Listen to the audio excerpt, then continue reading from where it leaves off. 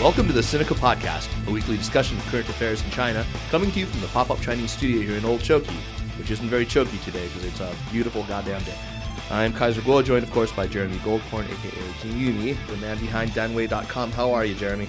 Good evening, Kaiser. I'm doing very, very well. Good to hear, good to hear. So we're also joined today by Jeremiah Jenny, who is perhaps the world's greatest and most flippant interpreter of Qing history through the lens of contemporary pop culture, and incidentally, is also director of the IES program at Beiwai here in Beijing, and of course, author of the excellent Jottings from the Granite Studio blog. Welcome back, Jeremiah. Thanks, Kaiser. So today, by popular demand, a re-recording of part 2 of the listener call-in show, which died a tragic digital death last week. So we had a lot of fun, and we're going to try and recreate that spirit here today. Since you folks all replied that you wanted more in the call-in format, we were delighted to oblige not once but now twice. So what better guest than Jeremiah, who has entertained Sinica listeners many a time with his penis jokes and body references to alleged mistresses of certain former but still influential Chinese presidents who wear their pants way too high. So, thanks, Jeremiah. Let's jump right in. And if you're a new listener, well, just get educated quick. Get flow with Well, since I'm here, I just want to ask, is it true the rumors that, in fact, last week Sinica was hacked by the Chinese government? Well, I don't know what happened, but Sinica did disappear into the cloud somehow. It just disappeared. So we're doing it again. We're going to see scratchy digital copies of it show up somewhere. Anyway, let's jump right in. So first up, Brenton Leonhardt. Hi, my name's Brenton, and I'm just curious if you could take some time to talk a little bit about Fa Piao. The way I'm seeing it is it's some kind of weird harmony of tax evasion and government social engineering mixed with local black markets. And I'm just curious if there's anything more to it or what else I should know. Thanks a lot. Jeremy, you are something of an authority on Fa Piao, as I understand it. I'm not an authority on Fa Piao, but I think I'm the world's biggest fan of Fa Piao. I mean, I think Fa Piao are one of those things about the Chinese system that is a truly great feature of China. I think it's something that every developing country can learn from. I think the Fa Piao system is a thing of genius, and I would say a thing of beauty. Okay, I guess we should say what Fa Piao are first. All right, so Fa Piao, what it means basically is a tax invoice. So it's an invoice that a company gives to a person or company who pays them for a good or a service. And on this invoice, you basically have the amount that is paid, and you have the official chop of the company. And the invoice itself is a special invoice printed by on a special paper that you buy from the tax authorities, from the government. Right. So what is amazing about this system is that it allows a country that is full of informal economic entities to trade, to sell goods and services, and even though they may be completely outside the formal economy, they still end up paying taxes. And the reason for it is this, that when you print a Fa Piao, because it's on paper and using special numbers that now are all checked up on the internet, you basically are paying sales tax on the amount of that Fa Piao. So that varies from, depending on the industry, like 4 to about 6% for most things that a consumer would encounter. Now, anybody who wishes to be a part of the formal economy has to use Fa Piao. So there's only one way to get money out of a company aside from salaries, basically, which is to show a Fa Piao of something you've bought so that you can demonstrate that it's a legitimate business expense. Right. Blah, blah, blah, blah, blah. This system means that if you are a startup business, for example, and you don't have anything legal or anything registered, and you get your first client, and your client is a company that pays taxes, if they are going to pay you, they need to justify the expense. They need to show the tax amount of Fa Piao. So even if you don't have a legally registered company, you will turn to somebody who can sell you a Fa Piao. And that means that you'll actually pay tax on the fees that you're accepting, even though you don't have a legally registered company. Now, of course, there can be fakes, and of course, it means there's a lot of money changing hands. So anytime in China money changes hands, there's lots of dodginess going on. But the basic system operates very, very well, and it provides a really great way for China to collect tax on all kinds of informal economic transactions. So the dodgy part of it is actually the uninteresting part of this particular story. So what happens if I'm a company and I want to sell somebody something sort of on the sly and not have to pay tax on it? What incentivizes a consumer to actually want that fa piao from me? Well, for most consumers, if you're not running a business where you deduct expenses against the tax bill you pay at the end of the year, then there's no incentive, except that I think learning from Taiwan, in China, the kinds of fa piao you get as a consumer at restaurants and shopping malls will usually they'll have a little kind of lucky draw lottery. You scratch a thing and Scratch and win. Scratch and win. So people get the fa piao because they might win, a little lottery prize. Do you actually scratch them, Jeremiah? I don't, but my wife is utterly fascinated by the scratch ticket game on these fa piao, to the extent that I worry if we ever move back to New Hampshire that she's going to be one of those women out in front of Cumberland Farms in the passenger seat of our car going through like $500 worth of scratch tickets. It's not a pretty sight, and I think an intervention needs to be happening pretty soon. Although I will agree with Jeremy, that does actually encourage people. I mean, it really does work. I've seen people like, I don't care about the fa piao. I just want to see if I've won my 5 kwai. Right, and it's only like 5 kwai or 20 kwai or whatever. Right? She's never won. Like in 7 years, she's never won. It's like, this is going to be the year. Okay. No, yeah, I don't know of many people who've won. Okay, but yeah, I mean, just to emphasize, the fa piao is a thing of beauty. It's one of the greatest features of the Chinese system, I would say. It is rather ingenious. Yeah, I mean, so when you see foreigners scrambling at the end of every month, it's because you can actually it's not just foreigners, but a lot of people in China, if you're in a high income bracket, you can take up to, I think, 40% of your salary in what's called fully fei. So it's sort of, you can expense things like your rent and transportation, food and dining, even like dry cleaning, things like that. But you need to produce. You don't pay fa income piao. tax, but you Right. have to produce You a have fa to produce piao fa to piao. demonstrate you've really spent the money. That's right. Yeah, it is genius. Okay, the next question comes from Tom Willis in Singapore.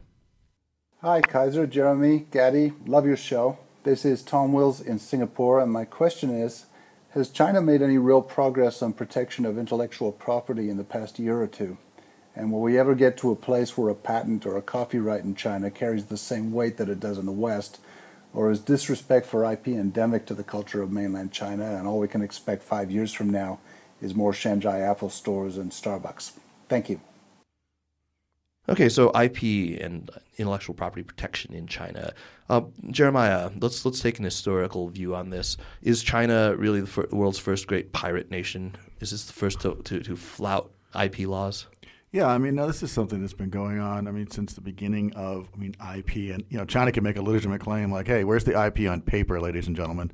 But that said, you can look back at editorials that were written in the London papers in the 19th century where they were, writers were coming unglued at the extent to which, fake, copied, shoddy products were coming out of, the United States. And, this was kind of endemic at the time. And it may be a cliche to say that China's just going through a phase right now, because certainly if it is a phase, it's one that's been going on for a while, and the number of Shanghai Apple stores and other things says that it's not going away anytime soon. That said, I think one of the most important things to worry about is just what this is going to do for local entrepreneurs, local innovation. Yeah. So my take on this is that as soon as Chinese companies start victimizing one another, and it's already really happening, they're going to start taking these things much more seriously. They're becoming more litigious. You can cite a number of examples. One that I have a little bit of experience with is the internet video world, where just a couple of years ago, it was still quite commonplace to see not just U.S., but more importantly, Chinese shows just being sort of ripped off. One company would pay licensing fees to be able to run a television serial, and another company would just sort of lift it and sort of digitally smear its watermark on it and then run it. And they started suing one another. And before you knew it, it became very, very difficult to actually find a lot of these television shows being broadcast on the Youkus and the Tudous and the Sohu, the TV.sohu.com sites. Nowadays, I think the U.S. government, anyway, the way they see it is, the IP environment, at least in digital video has improved substantially. Now, there are a lot of other industries where we haven't seen similar progress, but I think in general, there's progress being made. Jeremy? Yeah, there's progress being made, but I mean, if you put the question, in 5 years' time, will there be Shanghai Apple stores and Shanghai Starbucks? More yes, of them, yeah. Of course, loads of them. You know, that kind of, it's not going to change that quickly. Okay. You know, this one's been talked about a lot, and it's an episode's worth of a topic, so let's just move on here. This one comes from Elliot in Beijing. Hi guys, this is Elliot in Beijing. Thanks for continuing to produce awesome podcasts.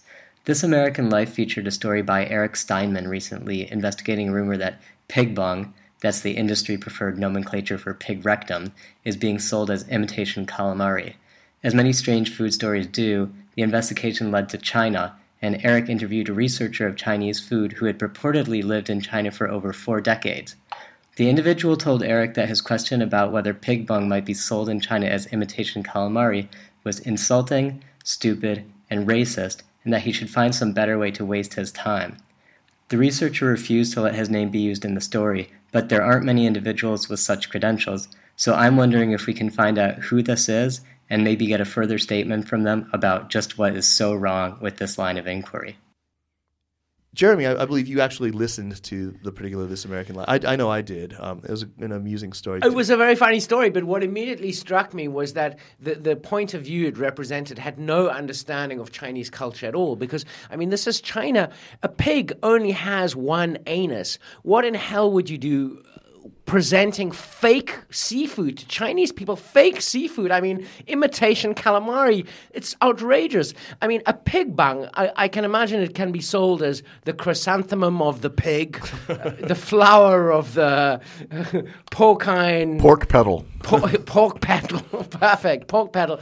I mean, The pork petunia. that part didn't ring true to me. I just don't believe there's a single person in China who would want imitation calamari, whereas I believe there's probably a non-trivial market for actual pig bum. Would you go as far as this this professor who we haven't human flesh searched, and I don't think any of us actually know who he was, but the guy who dismissed the question as essentially racist and frivolous? Well, you know what? I'm sick of these politically correct cunts. I mean, whatever, fucking racist. Chinese people eat weird shit, so people come to expect that. I mean, I don't, racist, yeah, whatever. But that does demonstrate a misunderstanding of China, because really nobody would buy imitation calamari, but there is a market for, what did you call it? Wait a minute, but Petal. The pedal of the pork. The pedal of the pork. But look, let's. And in fact, if you use Baidu, in Liaoning, just a second. I mean, in Liaoning, just days ago, there was some scandal that involved duck meat being flavored with lamb fat imported from New Zealand and sold as lamb. I mean, sure. Okay, so if the margins make sense, Well, yes. I mean, wouldn't pig bung be cheaper than calamari? I don't know. I mean, exporting a pig bung from the United States all the way to China, is that really? That doesn't make sense. Yes, okay, I concede that is a possibility. I think it's pretty unlikely. And judging by some of the recipes that I found on Baidu.com for, intestine of pig, including the bottom end, it's not uncommon for people to eat the bottom end of a pig's digestive system in China. Yeah. And okay, so have you ever actually tried it? I mean, I believe I have. It was actually not too long ago. I was eating at one of my favorite Sichuan restaurants, this place called Sanyang Cai, right by Gongti, near my house. And I saw a bunch of my wife's friends, and they ordered something. It was all sorts of innards floating around in this Chongqing style kind of very, very red color. But anyway, there it was. It looked very much like a piece of calamari, and I'm thinking that looks like it could very well be pork anus. And I plucked it out and chewed on it thoughtfully, tasting for that kind of the shit taste that was described, but not quite so directly in the podcast. Finding none. I mean, it was nothing but ma and la. It was good, kind of chewy. Yeah, very much like calamari. Anyway, Pig bung. I mean, I don't know. I've had like lower intestine of various beasts. I mean, I've had something that was actually advertised as cow vagina. I mean, one literally newbie. It's China. One newbie. Some weird things. Well, and I just say too. I mean, the whole For those Americans who are going, ooh, pig bung, have another hot dog, okay? Try to think about what's in it. Yeah, I know, far worse than pig bung in there. Before they were exporting it as calamari, it was there. Anyway, that was fun. The next question comes from Richard Sprague. Hi guys, this is longtime listener and fan Richard Sprague, and I have some questions about the Great Firewall. First, it seems to me that this isn't just about thought control or some way of regulating the press. The firewall is as much about enacting a trade barrier to protect domestic companies from foreign competition, encourage the rise of local internet companies, which I guess they've been pretty successful at. But also, my second point is that from an engineering perspective, it seems like an amazing technical achievement that would require huge data centers, very clever, large-scale software development, and you'd think we'd hear more about it from either, patent filings, former disgruntled employees, something or other. And I'm just wondering if maybe I've missed some of the news about that, or if you think maybe something else is going on. Maybe it's just hard to report things like that if you want to stay in China. I don't know, something like that. And I'm just curious what your thoughts about the Great Firewall. Thanks. Let me run this together with the next question because it's also about the Great Firewall. This one comes from Josh Neal. How far is the Great Firewall away from being actually competent? I hate the days where my VPN doesn't work, not just for social networks that my family back home actually use, but mainly just for being able to surf the web without worrying about one word on a website and the fact that it might lock up my internet connection. It would be great to be able to look at a foreign website that has the Chinese word for carrot on it, and perhaps Baidu Music could stop blocking search results for Shuangzi just because you aren't allowed to talk about his recent arrest. A rap artist, I know, not Kaiser's cup of tea. Can I get away with saying that it's just for listening practice? Okay, let me actually take a first stab at the question that was put to us first by Richard, essentially saying that the Great Firewall is a form of protectionism that actually gives Chinese companies an advantage over foreign competitors. I'm going to suggest that it may not have been designed as such. In fact, I don't think it was. There's a lot of evidence to suggest that wasn't its purpose, but that was a collateral effect of it.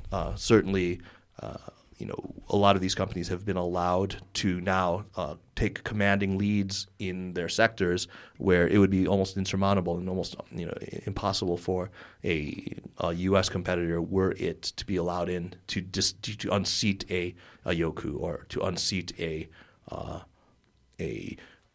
Rinrin or a Sina Weibo. But that said, I would also say that, let's go back to before these websites were actually blocked, before Twitter was blocked, before Facebook was blocked, before YouTube was blocked.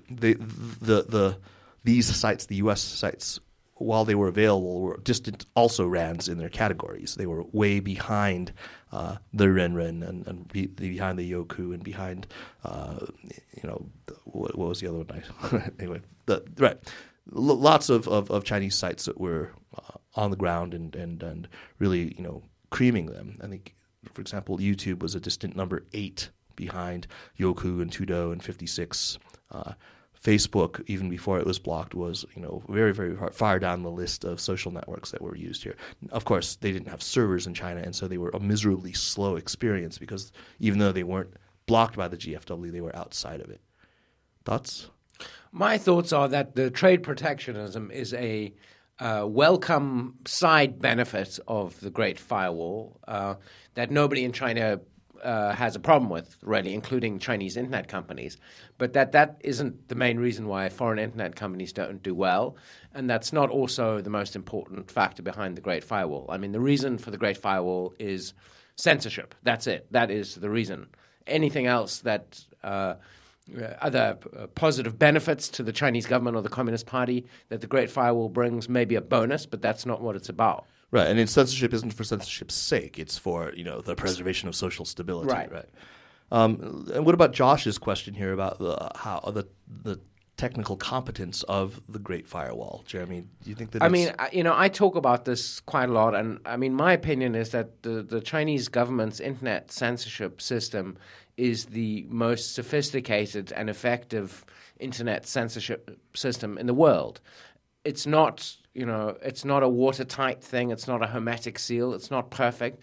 But considering how many people are online in China, considering the chaos that goes on every day in different parts of this country, considering the nature of the Chinese internet, it is a remarkably successful set of tools that they've come up with to deal with the huge challenge the internet poses to their rule. But, I mean, it's competent. It's very well done. So, I mean, one of the beefs that I have with the way that these two questions were phrased is that it's almost sort of taken as an assumption, and an incorrect one, that the Great Firewall's major raison d'etre is to keep Chinese people from visiting sites outside of China. In fact, the kind of censorship that most Chinese experience in their everyday lives has very little to do with it. It's actually just it's domestic censorship that they encounter. In fact, something like only 3 or 4% of all requests are for sites outside of China. It's actually quite rare that Chinese netizens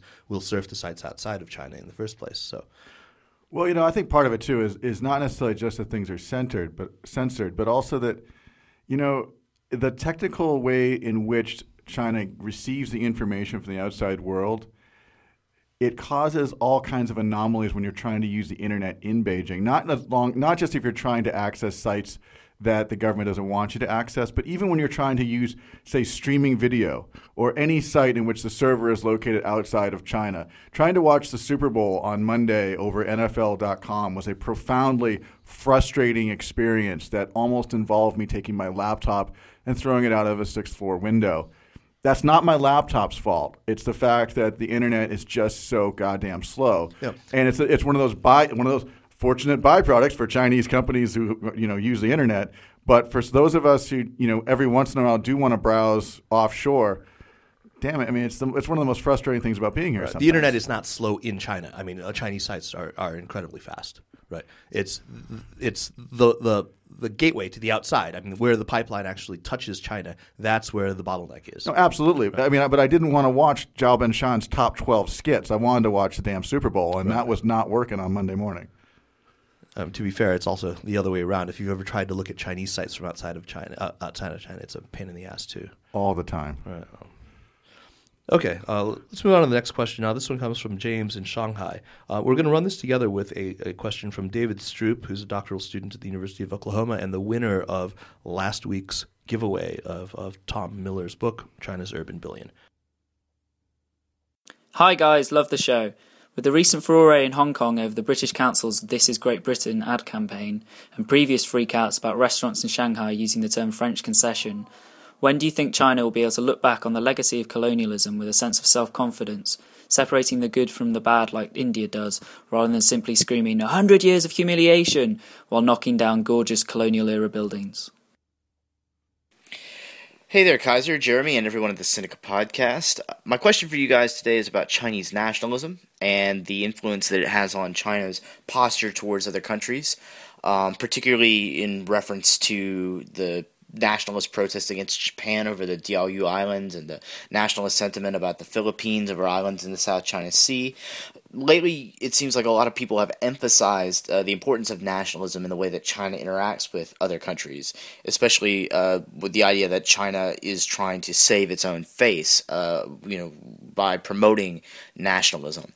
And the question I have is, one, how important is nationalism in explaining China's dealings with other countries? And two, the question of where is this nationalism coming from? Is this organic nationalism, or is this propped up by the party? Is this a really genuine outburst of national pride, or is there a lot of smoke and mirrors and misdirection going on here? And as a final question, what do we do with that? How do we respond to it? Okay, Jeremiah, are we still sort of stuck in this mode of obsessing on the legacy of colonialism here in China? Is that? Well, sure. I mean, patriotic education is in the schools. Patriotic education bases are everywhere. If you go to the National Museum of China, patriotic education smacks you in the face. But one of the things about the way that 19th century history is taught in China is if you look at the textbooks, if you look at the exhibits, yes, they're sorely lacking in nuance. But by and large, the story they tell is pretty much what happened. I mean, imperialism came in and sure, it brought with it hospitals and electricity and orphanages, but at the same time, it was all done at the barrel of a gun. And it doesn't matter if it's the British in Shanghai or the Chinese in Lhasa today. No matter what you're bringing with you in terms of modernization or development, if you're doing it at gunpoint, people are not going to be as receptive to it. And, this notion, too, of great, well, we give you opium, we take your children. I mean, that's not really a trade relationship. That's the Bobby Brown, Whitney Houston divorce settlement. I mean, so I'm not really quite sure that we can, as much as we want to say, well, it's overemphasized and we're getting tired of hearing about 100 years of humiliation. You know what? It happened. The problem I have with the patriotic education is not so much the way the 19th century is taught. It's the fact that when you get to the 20th century part of the textbooks or the 20th century part of the National Museum, all of a sudden major events of that period suddenly disappear. And that's not simply lacking in nuance. That's just changing the history. And so without the context of the 20th century, a lot of those events in the 19th century tend to be dominant in the consciousness of bad things that have happened to China for most people. I think that may be what you're reacting to. I got to take issue with the way James says that separating the good from the bad the way India does. Do you really think that India has arrived at this sort of comfort level with its? I'm not even sure where that came from, because I don't think many Indian intellectuals or nationalists have completely gotten over the whole British thing. Like, that was fun. We now have tea plantations. I think it's a lot more part of the Indian national consciousness than this question seems to give it credit for. I don't know James personally, but judging from that accent, I'm guessing that he's British. Well, that may be neither here nor there. Jeremy, do you have a take on this other business? The other question about nationalism from David Stroop. Actually, Jeremiah, you probably know the professor that he works with, right? Yeah, David. I mean, who's a PhD candidate at the University of Oklahoma, talking about nationalism. I imagine you've had a few seminars with Peter Hayes-Grease, who wrote China's New Nationalism, one of the better books in recent years on the subject of how this nationalist discourse is deployed and perpetuated in the Chinese media, education, information environments. And I think, it's a really good question. It's a really good question, of course, of to what extent the government is involved in stoking the fires of nationalism in China. I tend to be skeptical of those who say, well, it's all it's all government sponsored. But on the other hand, I do worry that by letting it happen and by getting some of the benefits of a nationalist response to foreign policy situations, that the government may be painting itself a little bit into the corner when it comes to having to make hard decisions or to make concessions in negotiations. Right, it constrains their choices. It already clearly does. Look at what happened in 2005. We may see it, in the process of happening again in its relationship with Japan. China, as I've always used the metaphor, it stands over the fire pit of nationalism with a fan in one hand and a fire hose in the other. It likes to try to, get it raging when it needs it, and then doesn't want it to spill over its banks and keeps the banks wet. That's a good metaphor, but actually it reminds me more of like growing up in New Hampshire and having parties out in the woods where people would do things like spray bug spray into campfires. What I'm saying, though, is that it's dangerous. It could blow up in your face. No, exactly. Hey, that looks really cool, and that's really getting the party going, except that every once in a while, things go boom. Right. I don't know. My take on this is just fucking grow up, China, some of the time. I do think that there's... Oh, but surely you have sympathy for... I completely have sympathy for the fact that James, the former colonial master of my country, is basically guilty of, just being the descendant of British people, is guilty of, oppressing the whole world, basically. I don't think one can... I'm being flip, but it's very hard to hear that question from the former colonial master. I think that China does have many legitimate historical issues that are worth discussing and that are not worth forgetting, and that should be taught in school about how things went wrong and how hostile foreign powers occupied bits and pieces of land.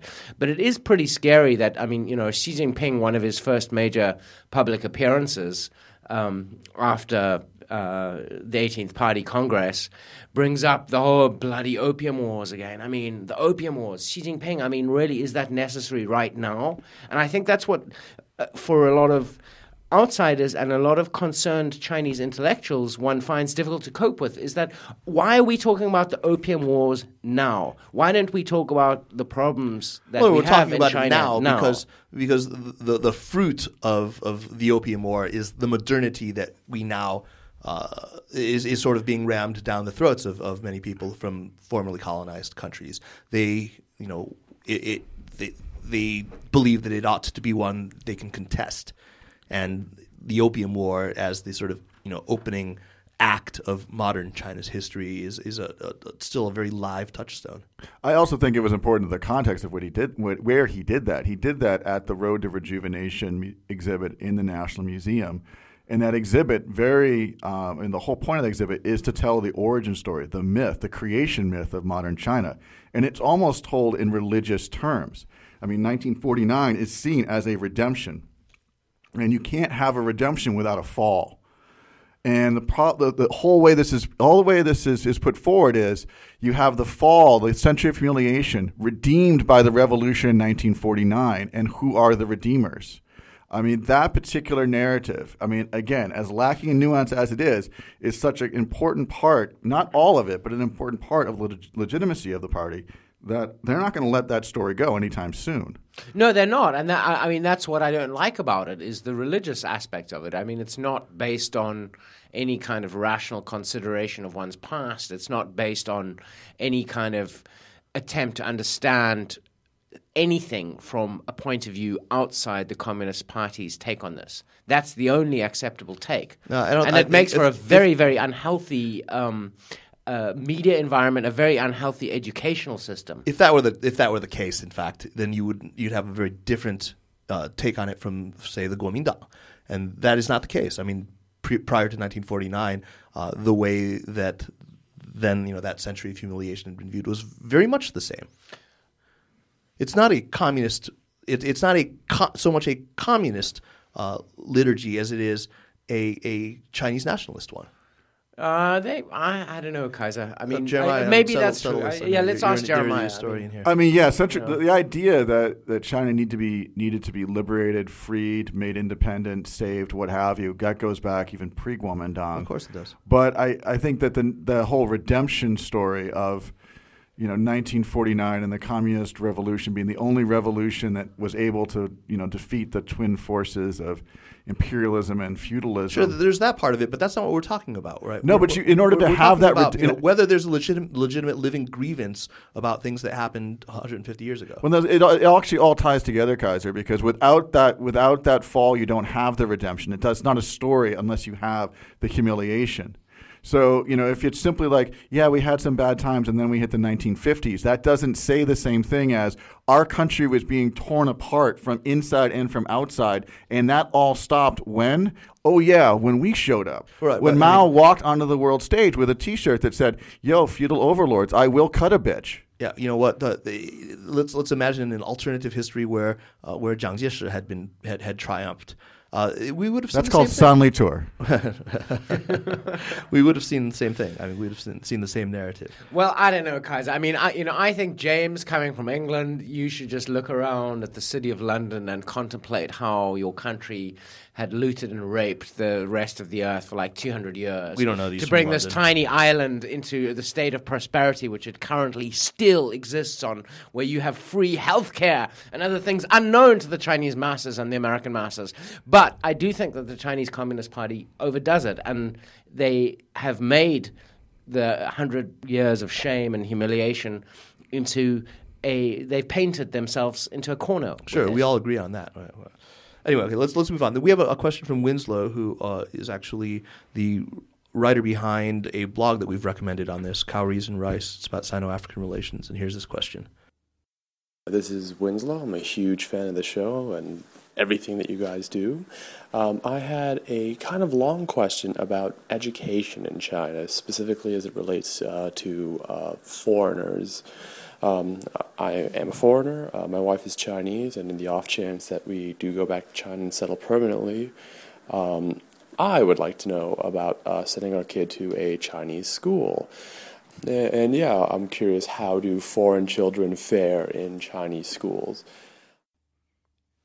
Well, I don't have any actual experience in cities outside of Beijing or Shanghai. I mean, there are international schools. I know in Beijing there are schools like the one that I send my kids to, which are Chinese track schools where some of the day is taught in English and that accept international students. There are only a specific number of schools that will legally accept international students, and Fangcaodi is one of them.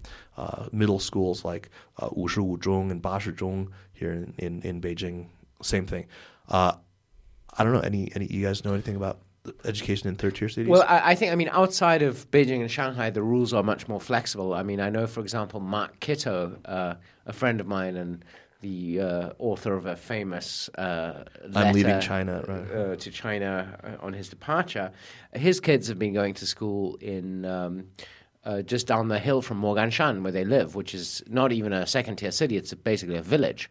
And they've done okay in the school, So it's definitely possible to do it, and people do it, and that includes foreigners and mixed blood children, and But like everything, everything has its price, and sending your kids to a Chinese school has various prices. I don't really have a lot of experience here, but one thing I have, read about is that access to the best schools, and if you're in a second-tier or third-tier city, the number of truly top schools shrinks considerably, or acceptable schools. Access to those schools is very much controlled by who you know and kind of being able to exploit connections or relationships to get your kids into the best schools. And the only thing I might suggest to be a little bit tricky is how do you kind of maneuver your school-age children into the right school. I think it would take a lot of beating the pavement, a lot of meeting with principals, and maybe even a few well-placed gifts to the school endowment. I don't want to sound cynical, but... Cynical? Well, he asks about second-tier cities, and look, what are the second-tier cities? The second-tier cities are Tianjin and Chongqing and Fengtai. And no, that's not. That's a village. But, no, the second-tier cities are actually quite few and quite developed. If you're talking about third-tier cities, are what the rest of the major Tianjin. Yes. Tianjin. There are international schools in all the Tianjin, whose motto is "We're the 14th largest city in the world. Don't leave, no wait. We're not making that up."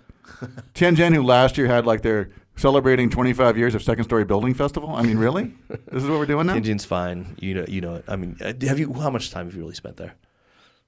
My research focuses on Tianjin, and my wife's from Tianjin. I spend every damn Chunjie in there, and it's like World War III with Baozi. Your wife's from there, and that's why you don't like it. I don't understand that. Because that's where your in-laws are. Nobody likes the city where their in-laws are from. Okay. I love my... Hey, your in-laws are from Beijing, Kaiser. That's true, but my in-laws are an exception. I'd just like to say, on an infinitesimally small chance my in-laws are listening to this, you guys rock. Mainly because we're going to spend the next 8 days together, and you guys have explosives. Yeah. You're the best.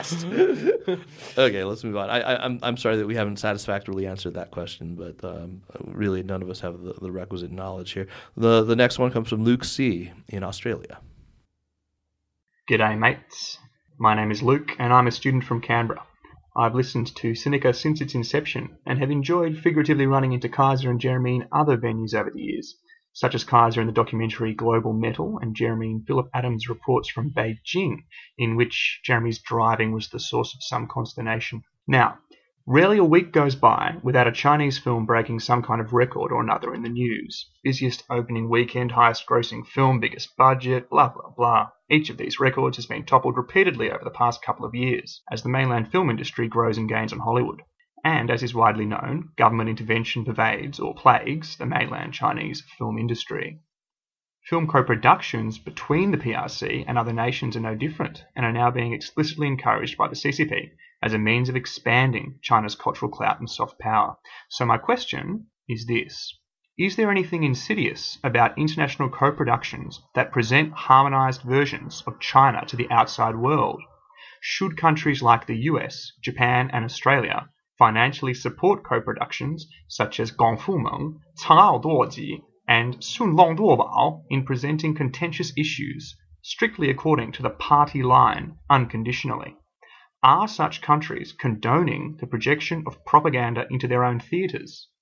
Or is such international artistic cooperation more positive than problematic? Jeremy, I remember on our first go round on this, you had lots of stuff to say on the film industry.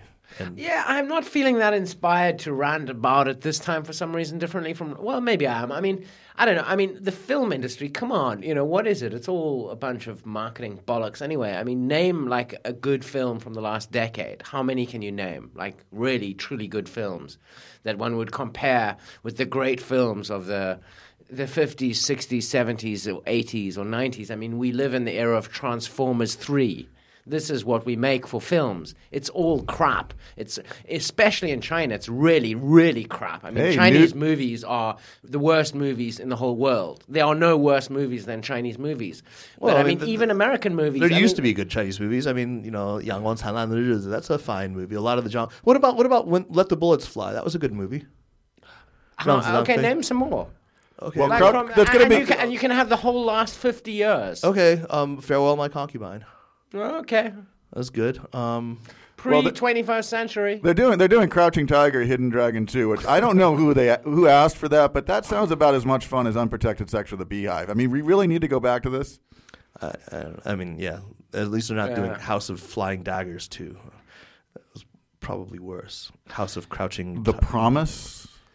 But I mean, I don't was think that we right? really have to worry about propaganda in Chinese movies because the kind of movies that are affected by Chinese money are crap anyway. I mean, it's like Red Dawn. Okay, so it was the Chinese, then it became the North Koreans. You know what? In fact, if you looked at the kind of Twitter commentary when Red Dawn was released, the kind of redneck bozos in the United States were tweeting things like, I'm real uncomfortable looking at these Asians sitting next to me after seeing Red Dawn. And they were probably looking at Chinese people. You know what I mean? I don't think Chinese involvement in funding co-productions is going to actually make China's image any better abroad. And I don't think it's really going to be brainwashing anybody in any other countries. What it is going to be continuing Hollywood with a bit of Chinese money, pumping out the same crap that we have become used to since about 1990. Okay. I don't have much to add to that. Except that, it's very difficult for Chinese filmmakers nowadays. It seems like they have a choice between going for the art house cinemas, where their movie's going to be seen by 18 guys in black turtlenecks named Dieter, or they go for the mass market, right, which is just this lowest common denominator pablum that goes out into that actually does some box office, but is just awful rom-com. It's terrible. I mean, right. Chinese film is like the worst possible aspect of Chinese culture. Everything wrong with China and everything boring you can find in the Chinese film industry, I think. I don't know, but I think it could be kind of fun. I mean, you want mass market, you do something that involves martial arts. I mean, that's the cliche. You want to go for the art house festival circuit. You have some skinny girl take her shirt off and complain about the massacre at Tiananmen. I don't know. It's so wonderfully formulaic. I know what movie you're talking about exactly. All of them. Right. Summer Palace. That's what you're talking about, right? Okay. Let's leave that one out and move on to a question from Robert Savoy. Yo, what's up, guys? After jumping on the Sinica bandwagon after the This American Life episode, I've now caught up on all the backlogs of Sinica podcasts. So this whole only one podcast a week thing is kind of new to me, and I'm not really digging it. You guys always recommend Chinese blogs, but are there any other Chinese-related podcasts that you guys listen to? Okay, we have actually recommended a few podcasts on here, and we can reiterate. I think there's one that all three of us are extraordinarily enthusiastic about, and that was, of course, the Chinese History Podcast by Laszlo Montgomery. Love the Chinese History Podcast. I mean, I actually don't download a whole lot of podcasts, but that's one that whenever it comes out, that's on my iPod the next day. I think as someone who tries to also explain, Chinese history to, people who maybe aren't as familiar with your Song Tang Han, I think he does just a masterful job of taking really complicated ideas and presenting them in a kind of down-home, folksy way. I just think it's a really great style. But also really nuanced and accurate. No, he does not dumb it down at all. That's what I'm saying. It's really hard to do that, and he does such a great job at it, and I cannot recommend that podcast more highly. Do you actually have your students listen to it? That would be a really terrific thing, I think. I mean, if you assigned it once in a while for them to listen to. Yeah. That would be great, because what I really need is competition from someone who's really good at his job. Hey, come on, man. I mean, he's Yeah. great. Well, anyway, I think that gets Spoken all by of, the guy whose main competition is banned in China. They're not banned here. I mean, it was a self-inflicted wound, listeners. Okay. What about you, Jeremy? Any other recommendations for China-related podcasts? I think that's my regular one. There used to be the China Africa Project. No, they still do something. They have a podcast, but it's not so regular anymore. Right. They did a really good one recently with Kathleen McLaughlin, though, who is going to come on and talk about a similar topic when she puts out a story. It was about Chinese fake drugs in Africa and how it's undermining China's reputation there. Malaria drugs in particular, which China was really a pioneer in developing. One more, too. It's a bit irregular these days because I think he's quite busy with his work, but Josh Gartner, who used to do the Cup of Cha blog, he does a podcast every once in a while, and it's always worth listening to when it comes out. Yeah, it's excellent. Also, I would say Eric Fish, who was on our show not too long ago, he does a podcast for the Economic Observer, which is an excellent journalistic outlet as well. He did one that got quite a bit of listens, where he talked to Richard St. Cyr at the Beijing United Family Hospital about air pollution in China. And also the AmCham, the American Chamber of Commerce in Beijing, has a fairly good podcast hosted now. Josh started it, I think. Josh started it. Hosted now by Casey Swanson, which features a pretty big variety of topics. I've been on there myself. Yeah, Casey's a great ex-journalist. I mean, she's a really, really good writer. Married to David. David Spindler, who's been a guest on the show. So it's all one big happy family. Yes. Alrighty. Other people use other words, but okay. So now to circle back and we've got a question from Cliff. All right, Sinica, let's see if you can clear up some confusing information on language study. I tell my nieces and any college-type person that whatever you do, study Chinese. Yet I read that somewhere in the neighborhood of 300 million plus Chinese are studying English. Yet also, China Daily mentions that they're having trouble finding enough teachers of Chinese. So, what is it from your viewpoint? So, what do you think, Jeremiah? Do you think that you're teaching at a Chinese study program? Is it something that everyone should be doing, learning Chinese now, because they're going to there are new overlords who will force us to toil in their underground honey caves? Well, it's an image I'm going to have some trouble getting rid of. But I think you should study Chinese if you're interested in China.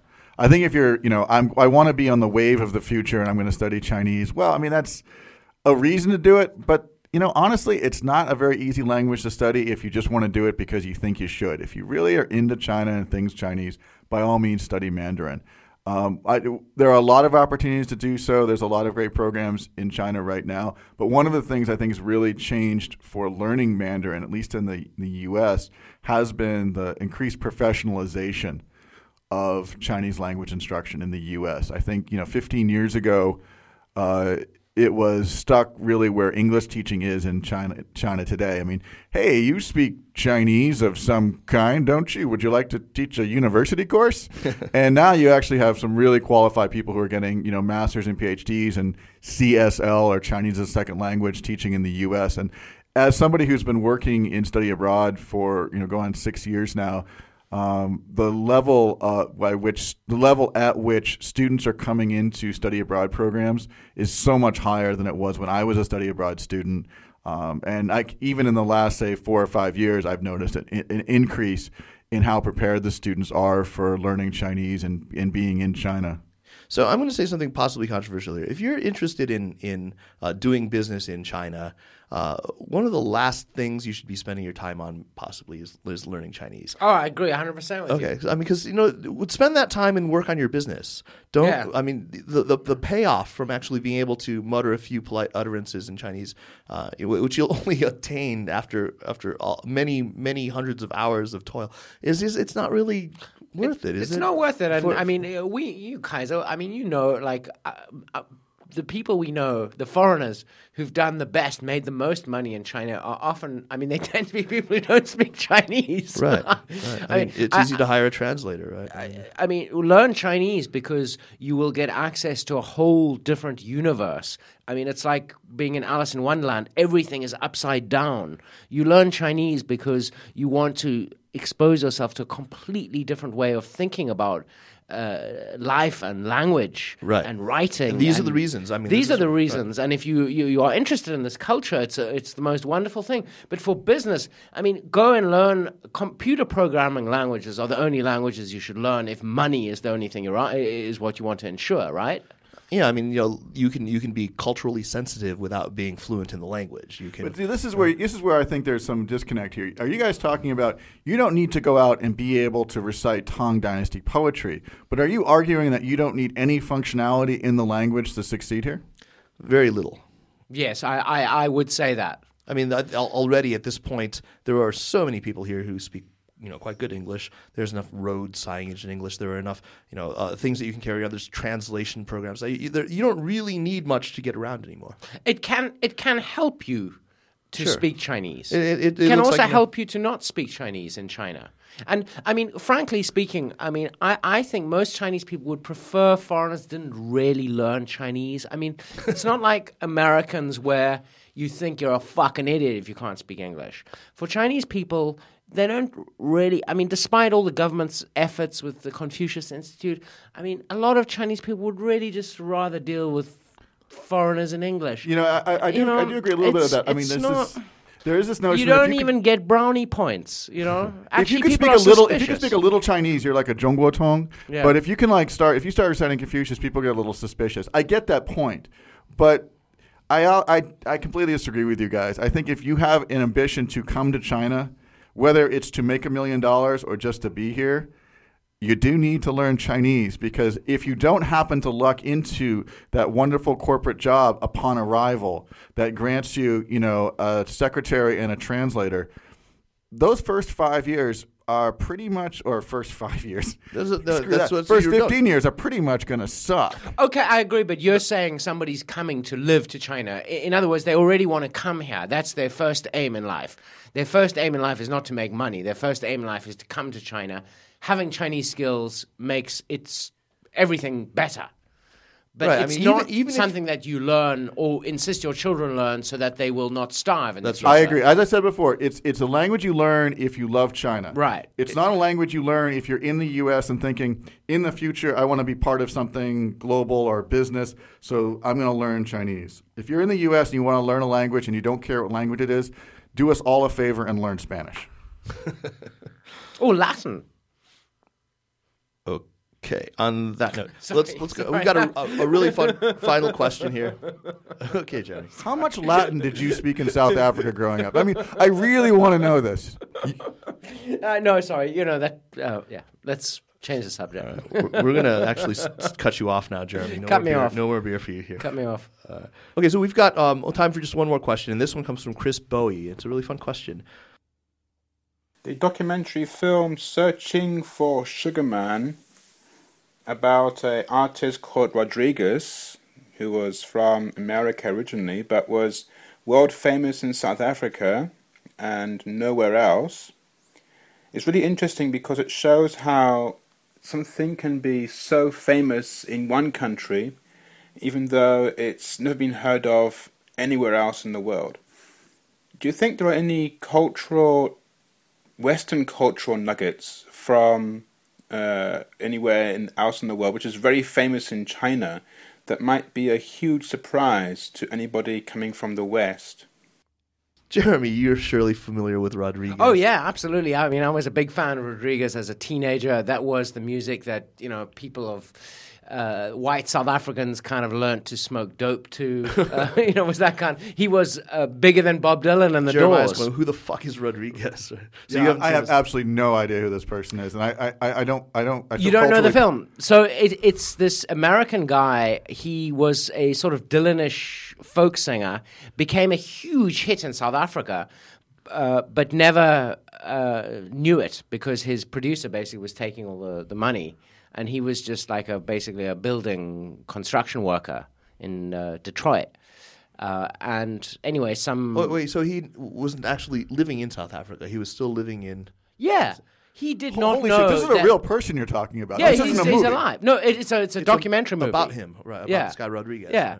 So when I was a kid, kind of you had Pink Floyd albums. If you were a bit like intense, you might know about the Doors and Bob Dylan. But Rodriguez was something you had if you were kind of into alternative culture. Nobody in America had ever heard of him. Everybody who was an English-speaking liberal white in South Africa had his records.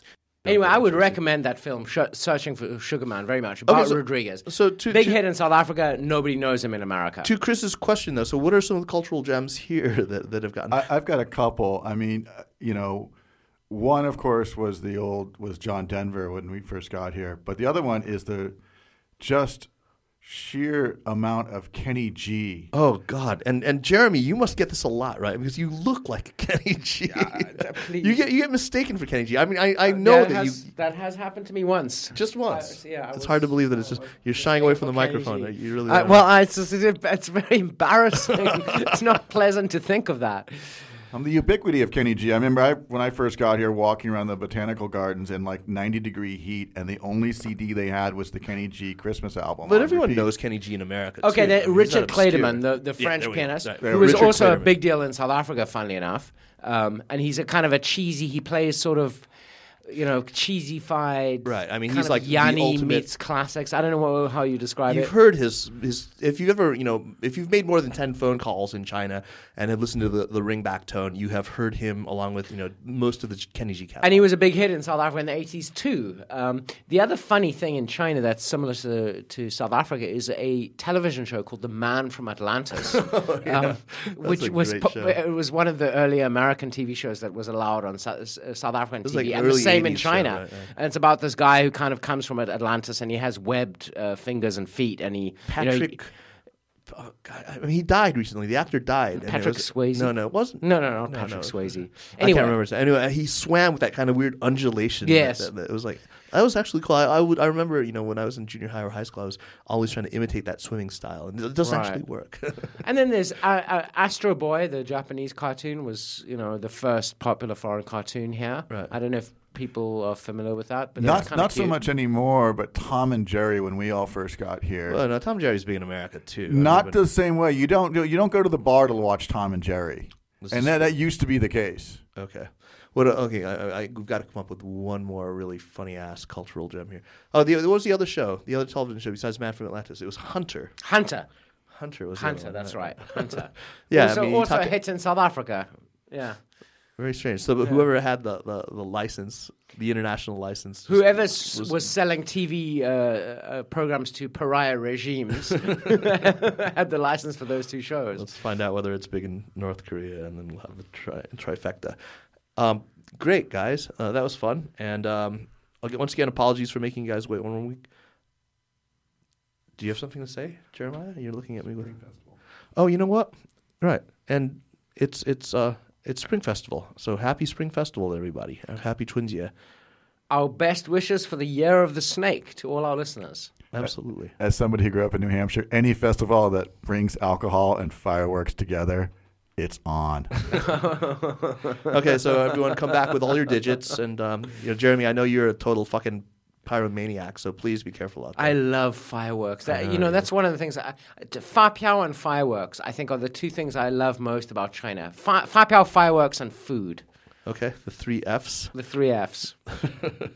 Jeremy's into the F words. Okay, so we will see you folks next week. Or actually, are we going to take the week off? Maybe not. Maybe not. We'll see. We're hardworking people. How the mood strikes us. If I'm itching to get back to doing something productive, we'll.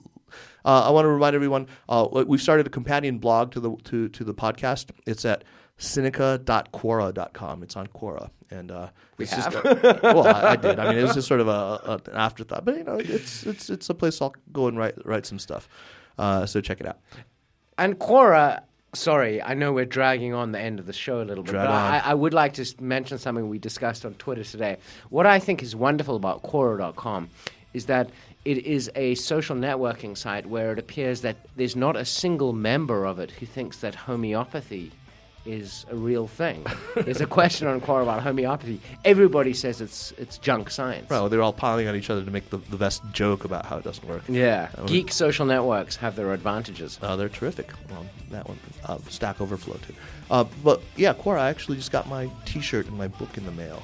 I answered a question, what do the Chinese... Do Chinese today regard Mao as a hero or a villain or something like that? And I had answered the question. Got my piece inserted into the hardbound book that they published, and they sent me a T-shirt in the book. Oh, wow. I didn't know. Yeah. Wonderful. Anyway, thanks, Quora. We will see you guys next week. Take care. Bye.